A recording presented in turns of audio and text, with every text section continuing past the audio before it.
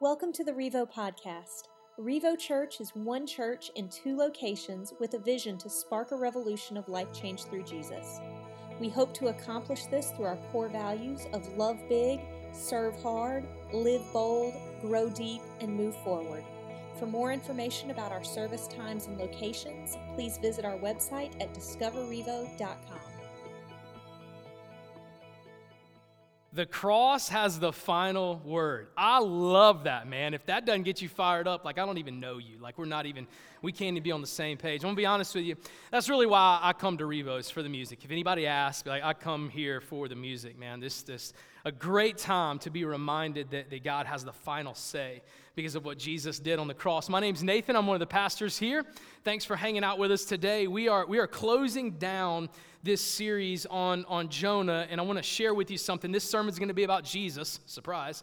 And so we're going to talk about Jesus. We're going to elevate Jesus. We're going to talk about how Jesus is still in the business of changing people's lives today and can change your life today. We want to help you take your next step. But to set it up, I want to tell you a story about how my family operates, my wife and I, how we operate in our home. How many of you know that a man and a woman have very different perspectives on life? They see differently. All the married men are like, praise God. We just think differently, we act differently, we see things differently. And so I'm going to give you an example of how my wife and I see things differently. It's a perspective. Usually all of my family illustrations are passed and approved by my wife pre-sermon. This one is not. So let's hope for the best. When Elizabeth walks into the house, here's her perspective. Here's her idea. The question she asked herself is, what needs to be done? What needs to be done?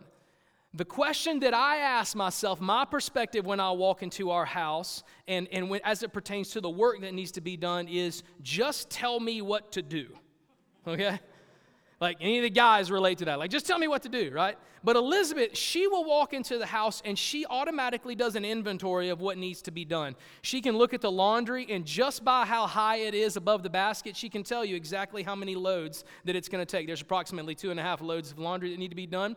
She can look, I don't know if she has x-ray vision or what, but she can see if the dishes on the inside of the dishwasher are clean or dirty, and if it's halfway full or halfway not. And she's like, okay, so that needs to be emptied, it needs to be reloaded.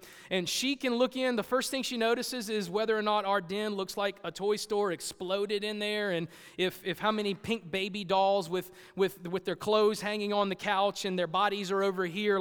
She knows about how long that's going to take to clean it up. And so she's automatic. As soon as she walks in the door, she's doing an inventory. Now me, when I walk in the door, I'm not doing an inventory. I'm asking things like, I wonder what we're going to eat tonight because I'm hungry. I wonder what we're doing tonight. Listen, I'll do this. I'll do whatever Elizabeth tells me to if she asks me to do it. If she tells me to do it. There's no initiative that is coming from Elizabeth. Nobody needs to tell her, nobody needs to ask her. She's looking at what needs to be done, but my perspective is, if you tell me to do it, then I will do it. Okay? 100% I will do it. But I'm not the guy that walks into a room and says, approximately 2.5 loads of laundry need to be done, 1/2 white, 1/2 colored. Those don't need to be dried, they need to be hung up. Who's going to do the dishwasher? What's going on? When's the last time the floor's been mopped? I just don't think that way. Here's how it plays out. Sometimes Elizabeth will walk into the house after a long day of work. Maybe I get home before her, and she'll say, did you do any of the laundry? And here's the reason why she asks, because Elizabeth has strategically placed the laundry right in front of the kitchen door where the washing machine and dryer is, to where literally you have to step over it to access the refrigerator. So she knows I've stepped over it. That ain't by accident, okay? Did you do the laundry? And I'll say, did you ask me to? Let me give you a little piece of advice, gentlemen. This is a trick question. Because she will look at me and she'll say, do I have to ask you to do it? Couldn't you just do it? Don't fall for it, boys. Because what you want to say is, if you asked me to do it, I would do it. I'd be glad to serve you in that capacity. You didn't ask me to do it, and so I just didn't do it. But the real answer is, yes, sweetheart, I should have done that. You're absolutely right. It's my fault. I learned early on in my marriage I can either be right or happy, and I'm going to choose happy every single time. You're right. She just has a different perspective on things. But for me, if I'm not looking for it, it's easy for me to miss. if I don't walk in the door looking for specific things to check off the box and to do to serve our family, then I will totally miss it. And Scripture is a lot like that. I don't know if you know this, but this whole book is about Jesus. Old Testament, Moses, the major and minor prophets, including Jonah. Obviously, the Gospels are about Jesus, but even the rest of the New Testament, the letters that were written to different churches, it's all about Jesus. But here's the thing. If you're not looking for Jesus in Scripture, it's really easy to miss him. If you're not specifically looking for where is Jesus, how are they foretelling Jesus, what are they talking about for Jesus, how does this connect with what Jesus has done for our life, it is so easy to miss Jesus. And so maybe for the past 4 weeks, you've been tracking with the Jonah series.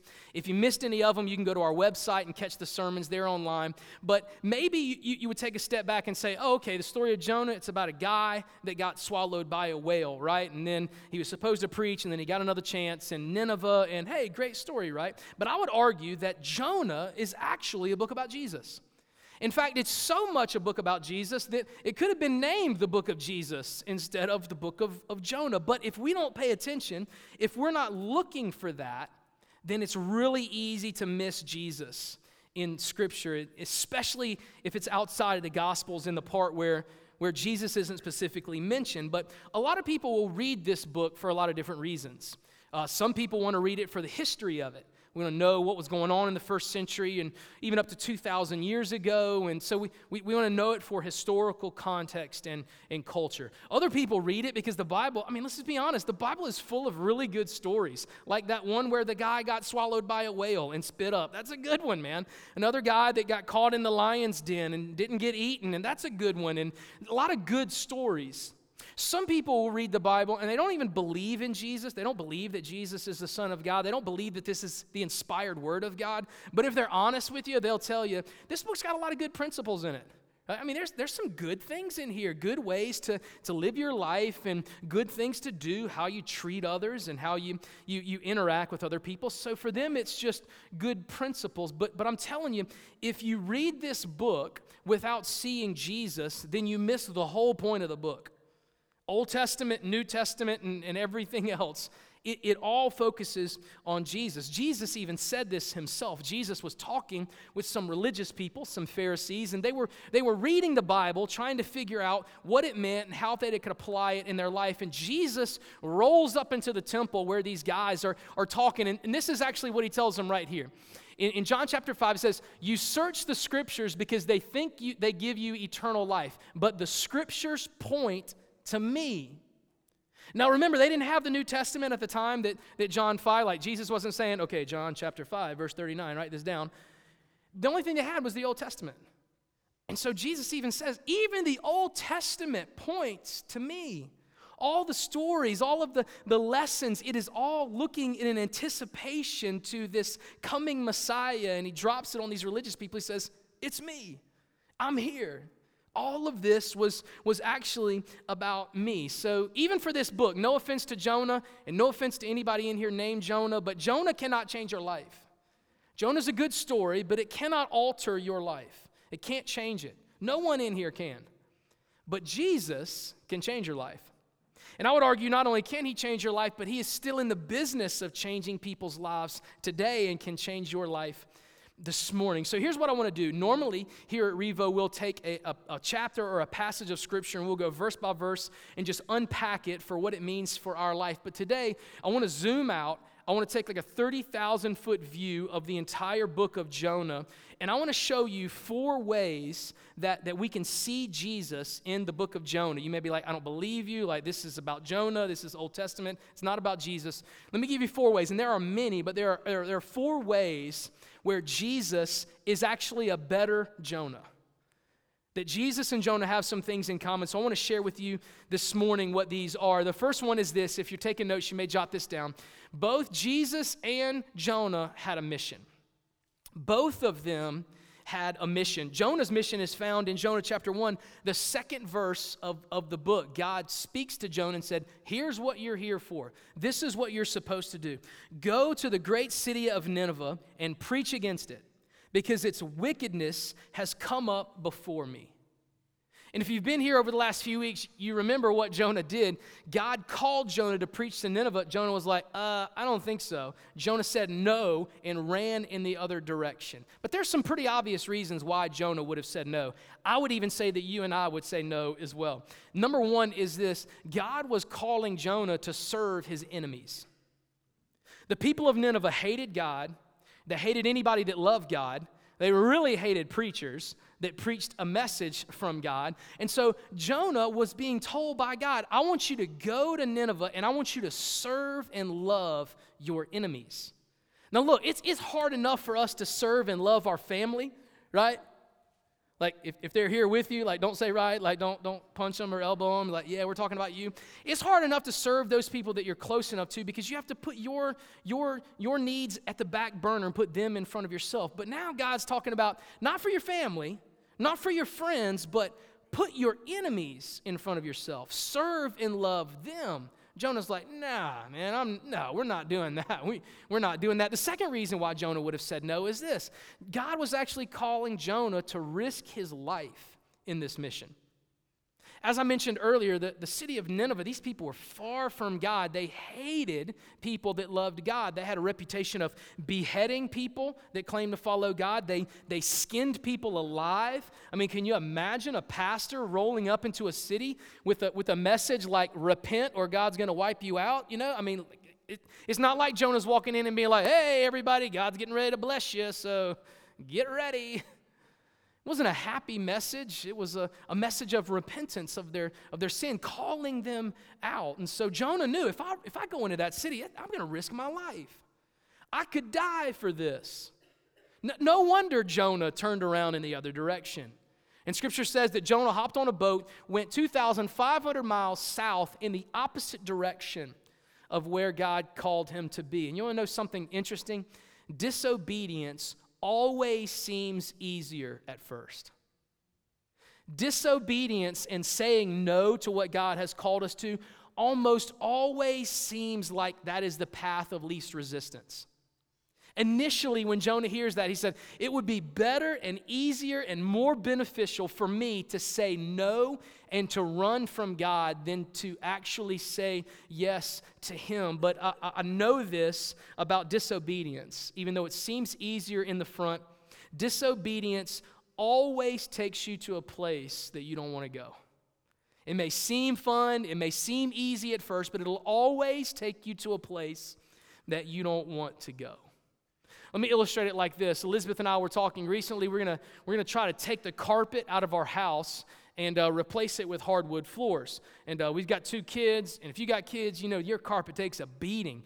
And so we said, we're just going to try to do this in 2017. And so she's the numbers girl, and she's running the figures, and she said, okay, this is how much the materials are going to cost, and then this is how much the labor is going to cost for us to come in and pay somebody to do this. And right then, I stopped right there in her tracks. I was like, whoa. Labor? Did you just say we were going to pay somebody to come in here and do this? I said, Elizabeth, listen, one of the benefits of you marrying me, and there are many, okay? But second to my dashing good looks, the second biggest reason you marry me is you do not have to pay for home improvement projects to be done, okay? Like, I've got tools and I've got YouTube videos. There's nothing in my house that I can't do. I said, so you can just cancel that labor cost, and we're not going to have to pay anybody to do this. Like, I'm a man with some tools and some internet. Like, I got this.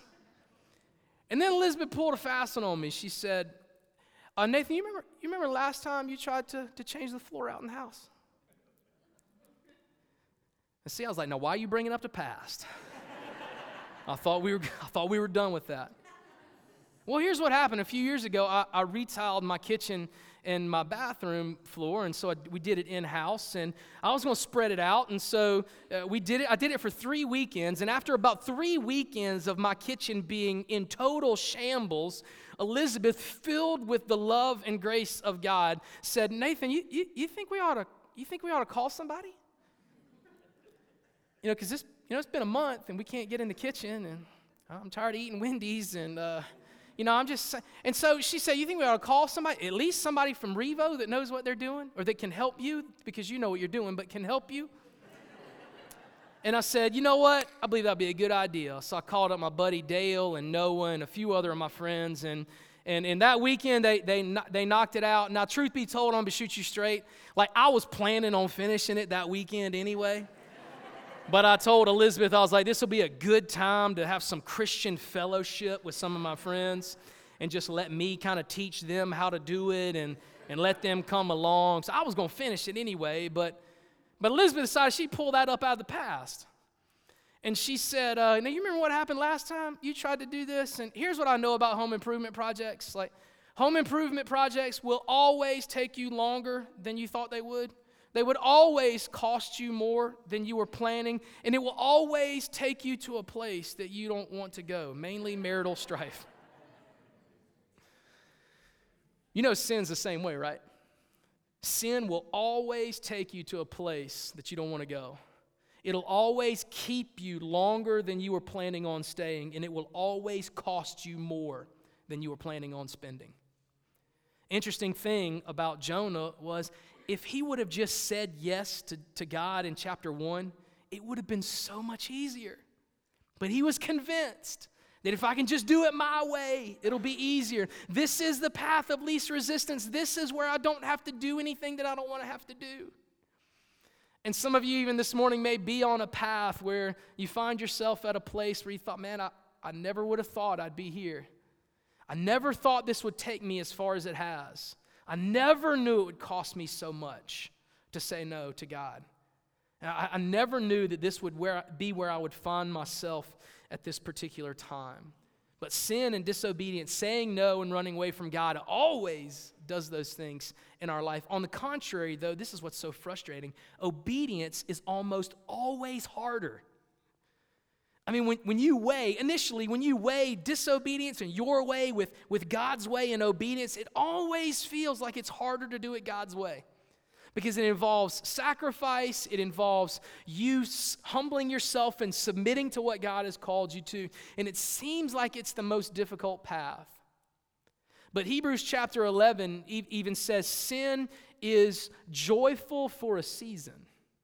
Sin seems fun for a little while. Sin seems like it's the best option. Sin is pleasurable for a short period of time. And that's where we mess up. We're not willing to look further down the road and realize that it's going to keep us, it's going to cost us, and it's going to leave us where we don't want to be. Jonah finds himself running from God and running from his mission. And like Jonah, we too often believe that doing it our way, in our timing, instead of listening to God and doing what he says, will ultimately be better for us. And in the end, it actually costs us even more. Jonah ran from his mission, but thankfully Jesus did not run from his mission. Jesus was put here on earth for a specific purpose. And Jesus is just like Jonah in this. There were two reasons why Jesus should have aborted this mission a long time ago, like should have never come to earth. Number one is this: God sent Jesus to this earth to love and to serve his enemies, just like Jonah. Jesus came here for those that were far from God, those that were enemies of God, and those are people like you and people like me. But Jesus came and accepted this mission anyway. Second reason Jesus shouldn't have come is, like, God didn't tell Jesus there's a possibility that you're going to have to risk your life. Like, Jesus knew from day one, this mission is going to cost me my life. Like, I'm going to have to die for these people. I'm going to die on this mission. Like, this mission ends on the cross for me. He knew that from day one. But despite those two things, when Jonah decided to run, Jesus ran towards his mission. Jesus was obedient in his mission. Here's what Luke chapter 19, verse 10 says. Here's what Jesus' mission is. For the Son of Man came to seek and to save the lost. You want to know why Jesus came? It wasn't to have church. It wasn't to hang out with a bunch of Christians. He came to seek and to save those that were lost. Well, what do you mean by lost? Like, what does that mean? Like, who is this mission towards? Romans 5:8 reads like this: But God showed his great love for us by sending Christ to die for us. Here's the key: while we were still sinners. 2 verses later, Scripture says, while we were still enemies of God. You can input, while we were still Nineveh, Jesus came to save the lost. He came to serve those that were enemies of God. So unlike Jonah, Jesus actually said yes to his mission. He came to give life. He came to serve those that were far from God, people like you and people like me. I think it's interesting, Jonah, at the end of chapter 3, Jonah is sitting on the outside of the city holding a big bag of popcorn saying, man, I can't wait to see God rain fire down on this city and all these people die. That's what he thought about his mission. But Jesus, when people were nailing his hands on the cross, he looked up to God and said, forgive them, for they know not what they do. Whew. Jesus is a better Jonah. They both had a mission, but Jesus is a better Jonah. Here's the second comparison, the second way that they're the same. They both slept in a storm. Jesus and Jonah both slept in a storm. In verse 4 and 5, you guys may know the story. Jonah runs away, hops in a boat, is going south, running from God, and here's what happens. Then the Lord sent a great wind on the sea, and such a violent storm arose that the ship threatened to break up. All the sailors were afraid, and each cried out to his own God. And they threw the cargo into the sea to lighten the ship. But Jonah had gone below deck, where he lay down and fell into a deep sleep. Here's what you may not know. When you allow people into your life, when these sailors allowed Jonah into their boat, they accepted both the blessings that came with Jonah, but also the burdens that came with Jonah. When you allow people into your life, you accept both their blessings and their burdens. And they were reaping the benefits of both as they were locked in on this storm in the middle of the sea when Jonah was in there. But Jesus actually has a lot of stories about storms in the Gospels. The storms were a theme in Jesus' life. And Mark chapter 4 is one of my favorite stories of a storm in Jesus' ministry. Jesus and his disciples were hanging out. They were doing miracles. He was doing amazing things in their presence. And here's what Mark chapter 4, verse 36 reads. So they took Jesus in the boat, and starting out, leaving the crowds behind, although other boats followed. But soon a fierce storm came up. Sound familiar? Like in the boat, caught by a fierce storm, high waves were breaking into the boat, and the boat began to fill with water. Jesus was sleeping at the back of the boat with his head on a cushion. Hope you're comfortable. The disciples woke him up shouting, "Teacher, don't you care that we're going to drown?" You know what's interesting? Sometimes in our life, when we catch ourselves in the middle of the storm, I'm embarrassed about what I've actually said to God. The lack of faith that I have shown in the times in my life where the storm and the seas were raging. Sometimes we lose our trust in God. Sometimes we turn our backs on God. Sometimes, like the disciples, we yell at God. Sometimes we blame God. The disciples looked at Jesus and said, hey, I know you're catching a power nap, and I know you're a big deal. You've done a lot of miracles, but we are going to die. You need to get up. Here's what Jesus says. When Jesus woke up, he rebuked the wind and said to the waves, "Silence, be still."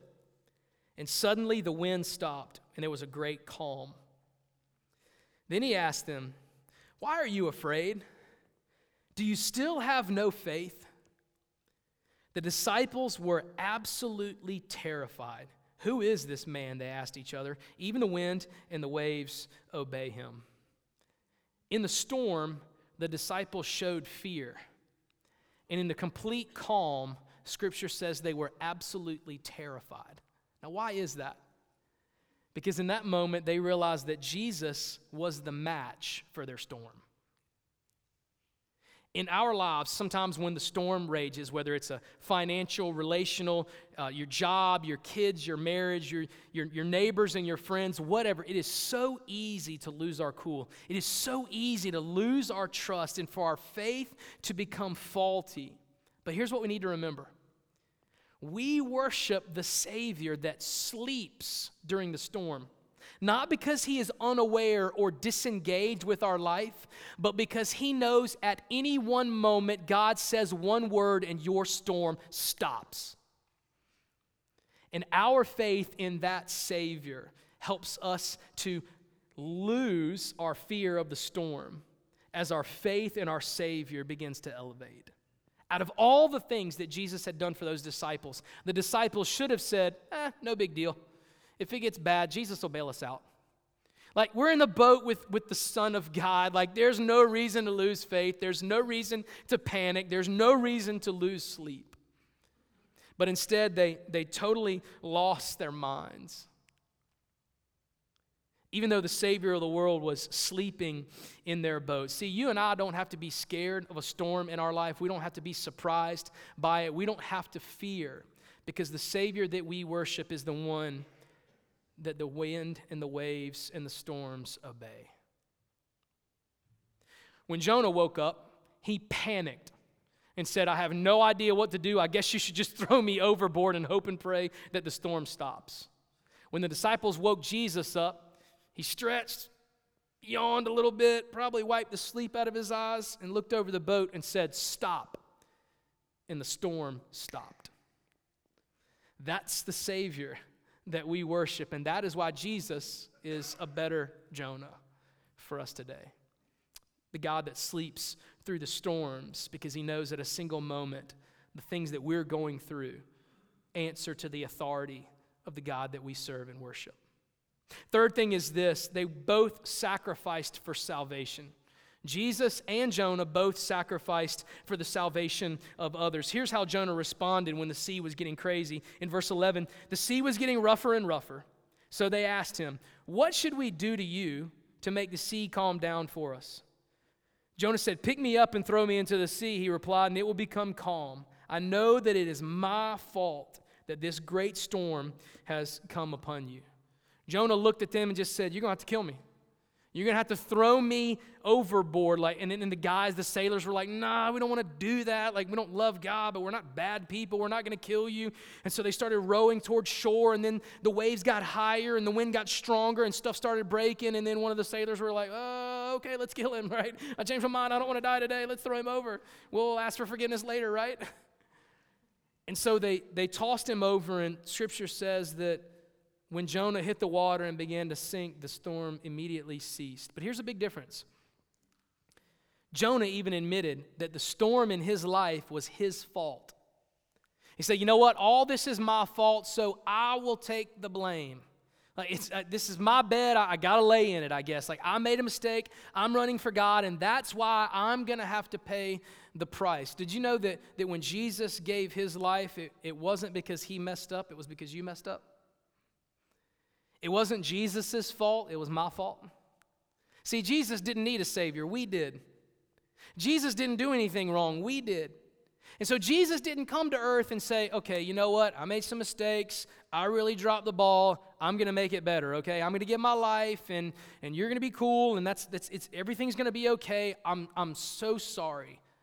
That's what Jonah said. But Jesus came to seek and save that were lost. He lives the sinless life and decides, because this the God-given mission that he has, that he's going to give his life not to pay his tab, but to pay yours. See, Scripture is very clear. For the wages of sin is death, but the gift of God is eternal life. There's a tab that has to be paid for you and my sin, right? You know that, right? All sin has consequences. All of us have sinned before. So who's going to pay the price? Jonah sinned, and Jonah paid the price. But the good news about Jesus is you and I sinned, and he paid the price. You and I deserve the cross, but Jesus is the one that got on it. You and I made the mistake, but Jesus is the one that reaches across the table and says, hey, I'll pick up the tab. I'll pay for your sins. I'll pay for your shortcomings. And that's the decision that Jesus made. Why? Why did Jesus choose to go to the cross for you and I? Why did he take the fall? Well, Romans 6:23 says it. For the wages of sin is death, but the gift of God is eternal life through Jesus Christ our Lord. Jesus says, I got a gift. It's the mission that I was called to, that I want to give you today. And all you have to choose is to believe it and accept it. That Jesus paid for your salvation. See, Jonah knew, hey, I made a mistake. I'm going to have to pay my own way. You and I don't have to make that choice today. We can allow Jesus to pay our way. We can choose to believe and to follow him. Jonah got what was coming to him. But here's the cool thing about me and you. If we choose to accept and believe in Jesus Christ, instead of us getting what was coming to us, Jesus will take what is coming to you. He will take that sin. He will take those consequences. Here's what I know. Jesus is a better Jonah. Jesus is a better Jonah. The last thing is this. Both were gone for 3 days. Both were gone for 3 days. Here's how chapter 1 ends in Jonah. Verse 17, now the Lord provided a huge fish to swallow Jonah, and Jonah was in the belly of the fish 3 days and 3 nights. At the end of those 3 days, Jonah calls out to God and begs for forgiveness. And God gives Jonah a second chance. He's a God of second chances. And he spits Jonah out onto the beach. And God reminds him, he says, now, let's remember what your mission is, because I'm going to give you another chance. Gone for 3 days in the belly of the fish, in a dark place for Jonah's life. And at the end, called out to God. Jesus actually quotes Jonah in Matthew chapter 12. He says, I want to tell you how Jonah and I are alike. I want to tell you why the book of Jonah is all about me. And here's how Matthew 12 reads. For as Jonah was 3 days and 3 nights in the belly of a huge fish, so the Son of Man will be 3 days and 3 nights in the heart of the earth. And now something greater than Jonah is here. Jesus is a better Jonah. And just like Jonah was in the bottom of the fish in a dark place with no hope, no help, Jesus was crucified. His body was laid in a borrowed tomb, and for 3 days and 3 nights, the world was without hope and without help. But at the end of those 3 days, God raises his Son back to life. And that's what not only changes our eternity, but that's a game changer for us right now. Jesus doesn't just change what happens to you when you die. He changes how you live today. And he's in the business of changing people's lives right now. Do you know this Jesus? Do you know the Jesus that had a mission to come and seek and to save and to serve those that were lost people just like me and you? I'd love to introduce you to him. Do you know the Jesus that is filled with so much power and authority that he speaks a word, and the struggles and the pain and the circumstances and the storms that are in your life right now can cease because they obey the very words that are spoken by the Son of God that gave his life for you? Do you know that Jesus? I'd love to tell you about him. Do you know the Jesus that offered himself as a sacrifice for you and for me so that we could enjoy eternal life, so that our lives could be changed today? The Jesus that made a sacrifice for the salvation of many. Do you know the Jesus that was crucified and stayed in the tomb for 3 days, but if you go there today, you can see the tomb and it's empty? The one that was raised to life to give you and I hope.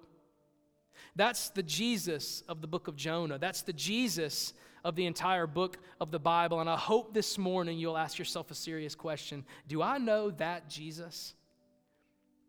Is it possible that that Jesus could change my life today? One of our pastors or staff would love to have a conversation with you about that. When you walked in the door today, you got a connection card, and there's a box on there that says, I made a decision for Christ. There's a line on there where you can just write down, I want to talk to a pastor. I've got questions. I want to know what my next step is. Tell me about this Jesus. You can fill that out right now. You can drop it in the offering basket as it passes in a few moments, and one of our crew would love to get in touch with you this week and tell you about the Jesus that has changed our life and that can change your life today as well. What next steps do you need to take? Because you were just introduced to a Jesus that is better than Jonah.